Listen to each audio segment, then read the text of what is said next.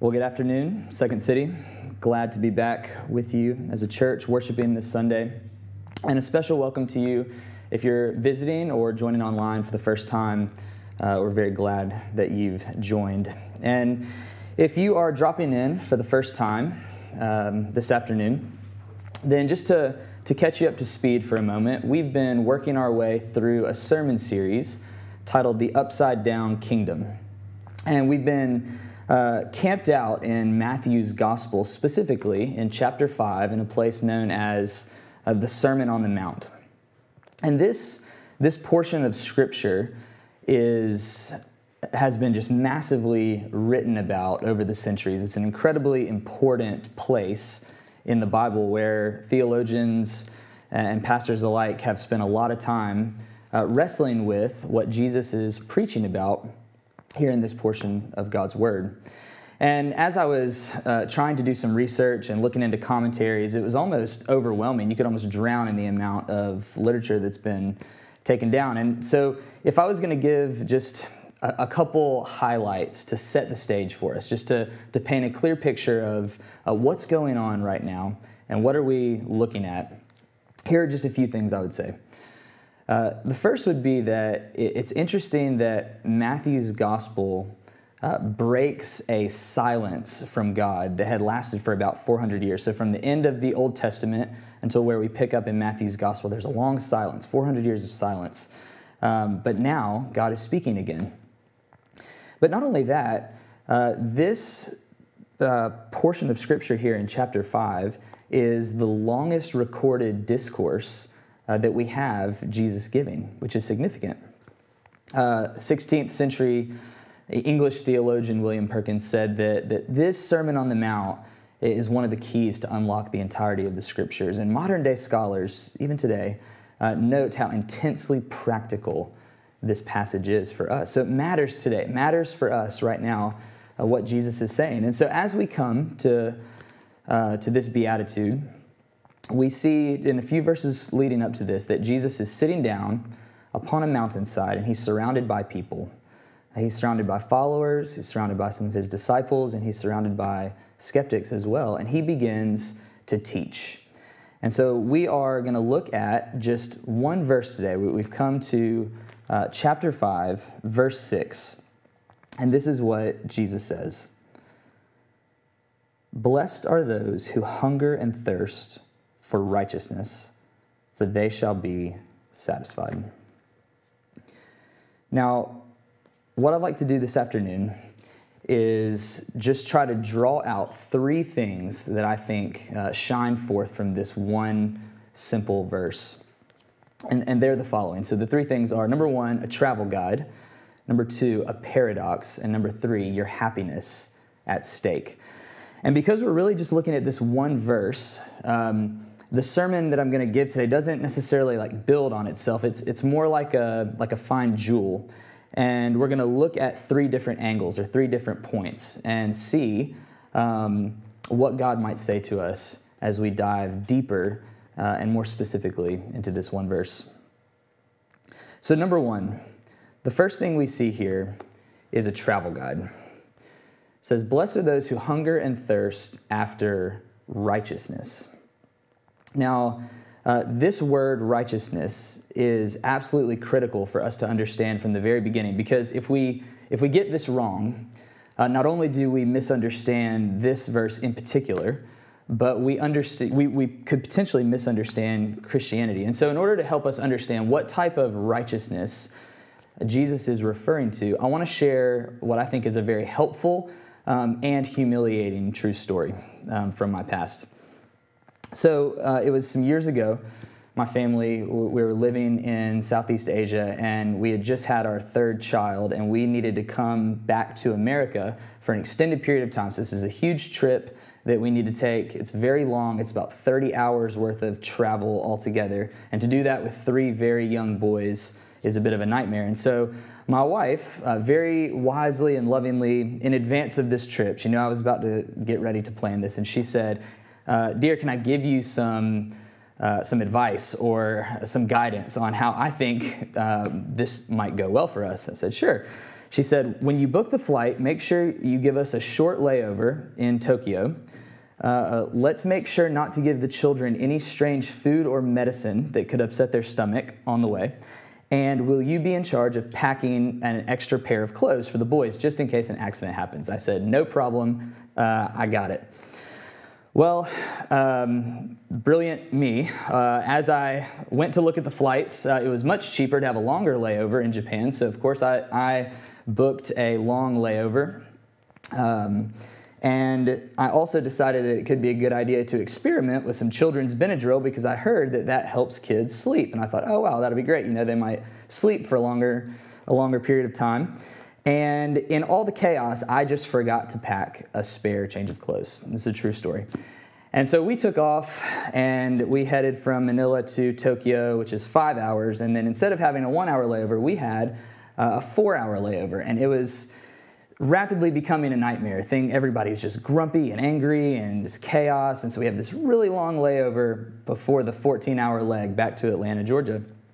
And there, part 2 of my great plan came in. I said, hey, let me give the older boys some Benadryl, just a little bit, just to see if it'll help them sleep. Well, they had adverse reactions to that Benadryl, and they ended up literally wrestling and crawling all over me for the first 5 hours of the 14-hour leg back home.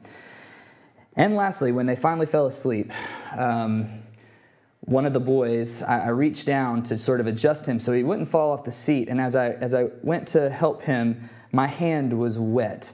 And I realized that he had gone to the bathroom in the seat, and the whole Delta blanket was just soaked in urine. And so when I went to grab the change of clothes, they weren't there. And so we had to settle for a rain jacket for just his bare chest and then some of his younger brother's shorts, which were quite small for him. And I'll just never forget when we got back, I'll never forget the look my dad gave me. It was the look that you never want your father to give you. It was the look that says, son, what are you doing with your life? The point being, I had some pretty good guidance and advice from my wife that I disregarded, and it didn't turn out too well. But lastly, and this is one of the most important parts, is when we got back to Atlanta, after living abroad for many, many years, I showed up to the border security, and I had 5 passports. And he said, have your passports, please? I said, yes. I put the passports down. He looked at them all, and he said, Mr. Harris, welcome home. And we walked through the gates, and we were back home. Now, I tell you this story because it highlights a couple things. It highlights passports versus travel guides or advice. And this verse right here, verse 6, when Jesus is talking about righteousness specifically, this is a travel guide, not a passport. This righteousness that he's speaking of here is not the kind of righteousness the Bible talks about in other places that can give you entrance into the kingdom of God. And the reason is that we could never be righteous enough to earn our way into heaven. We could never hunger and thirst enough to merit God's love. We need another type of righteousness. We need what's listed here in Romans chapter 3, verse 20. And so read with me here on this next slide, Romans chapter 3. It says, "For by works of the law, no human being will be justified in his sight, since through the law comes knowledge of sin. But now the righteousness of God has been manifested apart from the law, although in the law and the prophets bear witness to it, the righteousness of God through faith in Jesus Christ for all who believe. There is no distinction, for all have sinned and fall short of the glory of God and are justified by his grace as a free gift through the redemption that is in Christ Jesus." Now that is a mouthful, but this is the passport that we need. This is what the scriptures talk about, legal, justified status before God in order to enter into his kingdom. So what Paul's talking about here in Romans is kind of like sitting down in a chair. When you sit down in a chair, you put your full weight in that chair. If you trust that chair, you don't hang on to other things. You sit down entirely by faith, trusting that chair is going to support you entirely. And similarly, when we rest all our hope on Christ alone for our salvation, there is an event that takes place. When we believe on Christ and his finished perfect work on the cross in our place, the Bible says we are justified. And this is something that happens once and is legitimate, throughout the rest of your life into eternity. So we see here in Romans, there's this type of righteousness being discussed. So what then is going on here in verse 6? What is this travel guide that we see here? Well, it's just that. It is advice to help you journey well through this world as a child of God. And so the righteousness that Jesus is talking about here specifically is referring to an ethical or moral uprightness that has blessings attached to it. You could say it's living according to the way God has designed you to live. So when you put your faith in Christ for salvation, the Bible says you're born again, you're a new creation, and it is living out of that reality. It's what Paul says in Philippians chapter 1, that we should live in a manner worthy of the gospel. And as we seek to live in a way that is morally upright and ethically upright and good, there's so many benefits that come with this. When we pursue this kind of righteousness, not that we perfect it, but that we pursue it, there's two things that come to mind that are really beneficial or blessings that are attached to this. Number one is it keeps us from calamity, from ruining our lives. This is why the Proverbs are so great, because it's full of wisdom to help us live well. There's topics about money and sexuality and business and work and parenting. And when we live according to the way God has prescribed, it keeps us safe. It keeps us from unnecessarily stepping on landmines and falling into pit holes. But not only does it keep you from calamity, it keeps you close to God. When you pursue an upright life according to how God has designed it, it's kind of like in marriage. When you're in a relationship with your spouse and you're attentive to your marriage and you're doing all that you can to honor and uphold your marriage and invest in it, your marriage is good. But when you sin against each other, or when difficulties arise and you're not living that way, then friction happens. You don't lose the relationship, but there's tension there. And so in a similar way, as we pursue righteousness, it draws us ever deeper into our relationship with God. And so this first point, it's just incredibly important that we know what type of righteousness is being discussed here. It's very much a travel guide, but there's no point in following the travel guide if you don't have the passport to enter the heavenly kingdom. And so first, we see a type of righteousness that's worthy to pursue. And so if we spin the diamond and look at it from a different angle, the next thing we see is a paradox. So recently I've been doing this thing called intermittent fasting, which you could look it up. Basically, it's just you shorten the window of time that you eat, and then you kind of refrain from eating for longer periods of time, and it's supposed to help you lose weight and have better blood pressure. I'm not sure that it actually works, but I gave it a shot. But the other day I was, not eating breakfast, and I was so hungry. All I could think about was my refrigerator. And it got so bad, I was so distracted that I spent 30 minutes not focusing on what I needed to do because I was just thinking about what I was going to eat once 11 o'clock rolled around.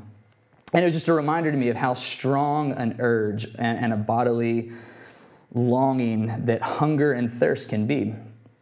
But there's something weird going on here, because Jesus says in other places in the scripture that he is the bread of life and he is the living water, and that if we come to him, we will not hunger or thirst spiritually. So how on earth could he say, blessed are those who hunger and thirst? What's going on here? Well, what's happening is this is shedding light on the reality of kind of the moment in history that we're in. Some theologians would call it the already but not yet time, meaning that if we know God and we are in Christ, our salvation is secure. We're already a part of his family and in his kingdom and experience numerous benefits and blessings in that, but the fulfillment of God's kingdom has not yet come to pass in its entirety. The power of sin has been removed, but the presence of sin remains. The world is still broken. We're very much still journeying heavenward and homeward. But this is, if you hear nothing else from this sermon, just dial in right here, because this is, to me, the most comforting aspect of this whole entire beatitude here, is Jesus says, "Blessed are you who hunger and thirst for righteousness, for you will be satisfied." Here's what he's saying. Do you feel imperfect? Do you wish that you were holier? Do you wish that you could control your anger better? Parents, do you hate how often you lose your cool with your children? Do you ever think, I wish I had more faith, a hunger and thirst for a deeper walk with God? Blessed are you. Do you not want God right now, but is there a part of you that says, I wish I did? I don't want God, but I want to want him? Blessed are you. A hunger and a thirst means that you're craving something that is lacking at the moment. And it is an absolute blessing to feel hunger and thirst because it means that you really are alive in Christ. Here's the thing. A dead man does not hunger. A dead tree does not send its roots down looking to draw up water. The very presence of a hunger and a thirst is evidence of our faith. We know that sin robs and plagues us from a full and perfect worship and walk with God. But hallelujah, what an incredible perspective shift to think. I talk to so many people and the conversation goes the same. It's always, gosh, I just feel so sinful. I feel like I have such little faith. I feel like such a weak and struggling Christian. Maybe I'm not a Christian. There's no way I can be a Christian and feel these things. And all of a sudden doubt creeps in and despair.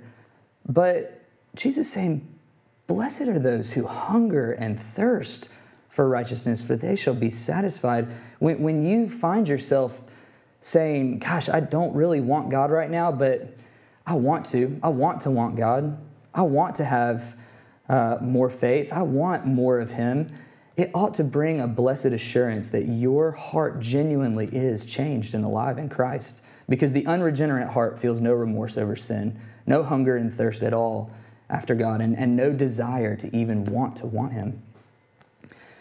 It's incredible that Jesus would have us hunger and thirst after him, that he might satisfy us again and again and again, until one day when we're in his presence, at the end of times, the book of Revelation tells us that God's going to wipe away all tears from our eyes, and he's going to remove the hunger and the thirst that we feel in this life, because we're going to be with him fully. So there's a specific type of righteousness being discussed here, and I think there's an incredibly comforting word here about hungering and thirsting after righteousness. But you might ask, lastly, why bother? If you're looking into Christianity for the first time, you might look at this and say, a moral and ethical righteousness, why on earth would I bother with that? Or if you're a Christian, you might say, well, I'm saved. I trust in God. Why should I even bother chasing after a moral righteousness? Does it really matter? And I'd say, yes, it does, because your very happiness is at stake. Look at just the very first word here. It says blessed. Blessed are those who hunger and thirst for righteousness. There's a very old Welsh translation of this word blessed, and it's translated, white is their world in which they live, or full of light is their world, glorious is their world who live like this. Charles Spurgeon once said that you can be very, very safely secure on the boat heading heavenward, but you can fall down and injure yourself all along the way unnecessarily. But when we pursue this type of righteousness, not for salvation, but for the fact that God has designed us to live this way, it is for our happiness and our satisfaction.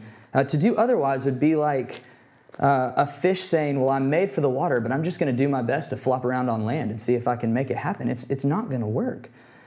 Psalm 11:7 says, the Lord is righteous. He loves righteous deeds, and the upright shall see his face. When we hunger and thirst after righteousness and pursue it, there's the promise that we will be satisfied in God. But I will warn you, just as we come to a close, that if you attempt to live this out, this will make you into a radically joyful and countercultural person. When you've been brought into God's family through Christ, and you're hungering after him and living out the way that his word prescribes, you will be happy and blessed despite your circumstances. And I want to just tell you briefly as we close about how I've seen this in action over this past week with a dear friend of mine. I won't tell you her real name. We'll call her Jill for just the purposes of the story, but she is a longstanding friend.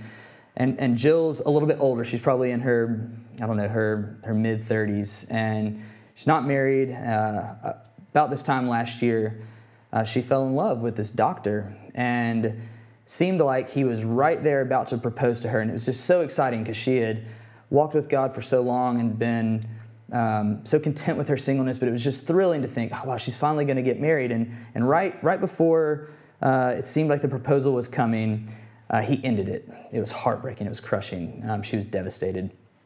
Some time went by, and as she'd just about gotten over that, lo and behold, this man comes back.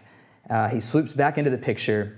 He professes his undying love for her. He proposes. They're engaged. It's like a happily ever after story, and no one could be more thrilled. Well, as they approached the wedding day coming up, just a few months before the wedding, he did it again. He ended it and totally shattered her heart. And it's been some months since I've heard from her. She kind of disappeared, understandably so. But just this past week, she has resurfaced, and basically, Jill had an SUV, like a car that she drove that she's had for some years, and she was getting ready to get a new one.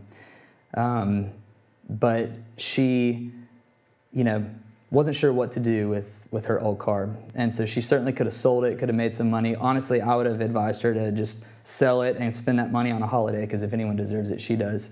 But this is what she did. She took holiday time, and she spent personal savings, and she got her old car fixed up and cleaned and renewed and looking brand new.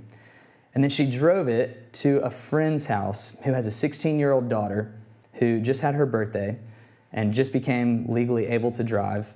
And this 16-year-old, all her friends kind of had cars to get back and forth to their high school, but she wasn't going to be able to afford one. And Jill gets out of the car and puts a bow on the hood and says, "Happy birthday, friend." And this girl is just floored.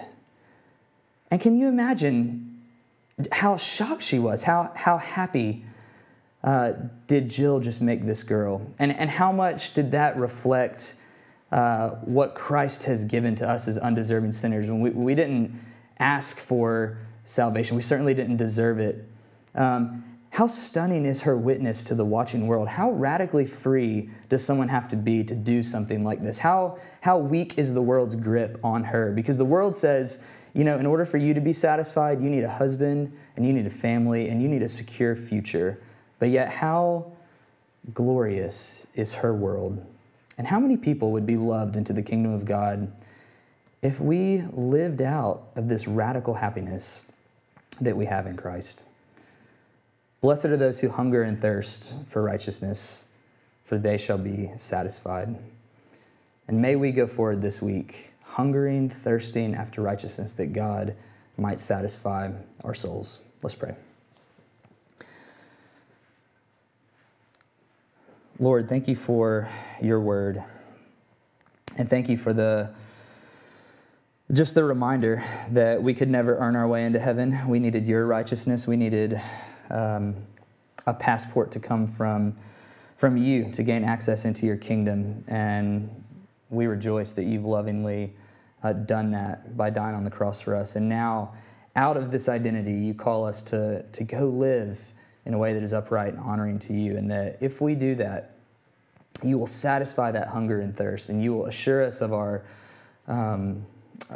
heavenly destination, and you will use our lives to be radical and happy and blessed despite challenging circumstances. And so I pray, Lord, would you help us to just wrestle with this verse, to know how to press this into our own lives and how to live this out, that we might hunger more, thirst more, and find more satisfaction in you in the week ahead. We pray in Jesus' name. Amen.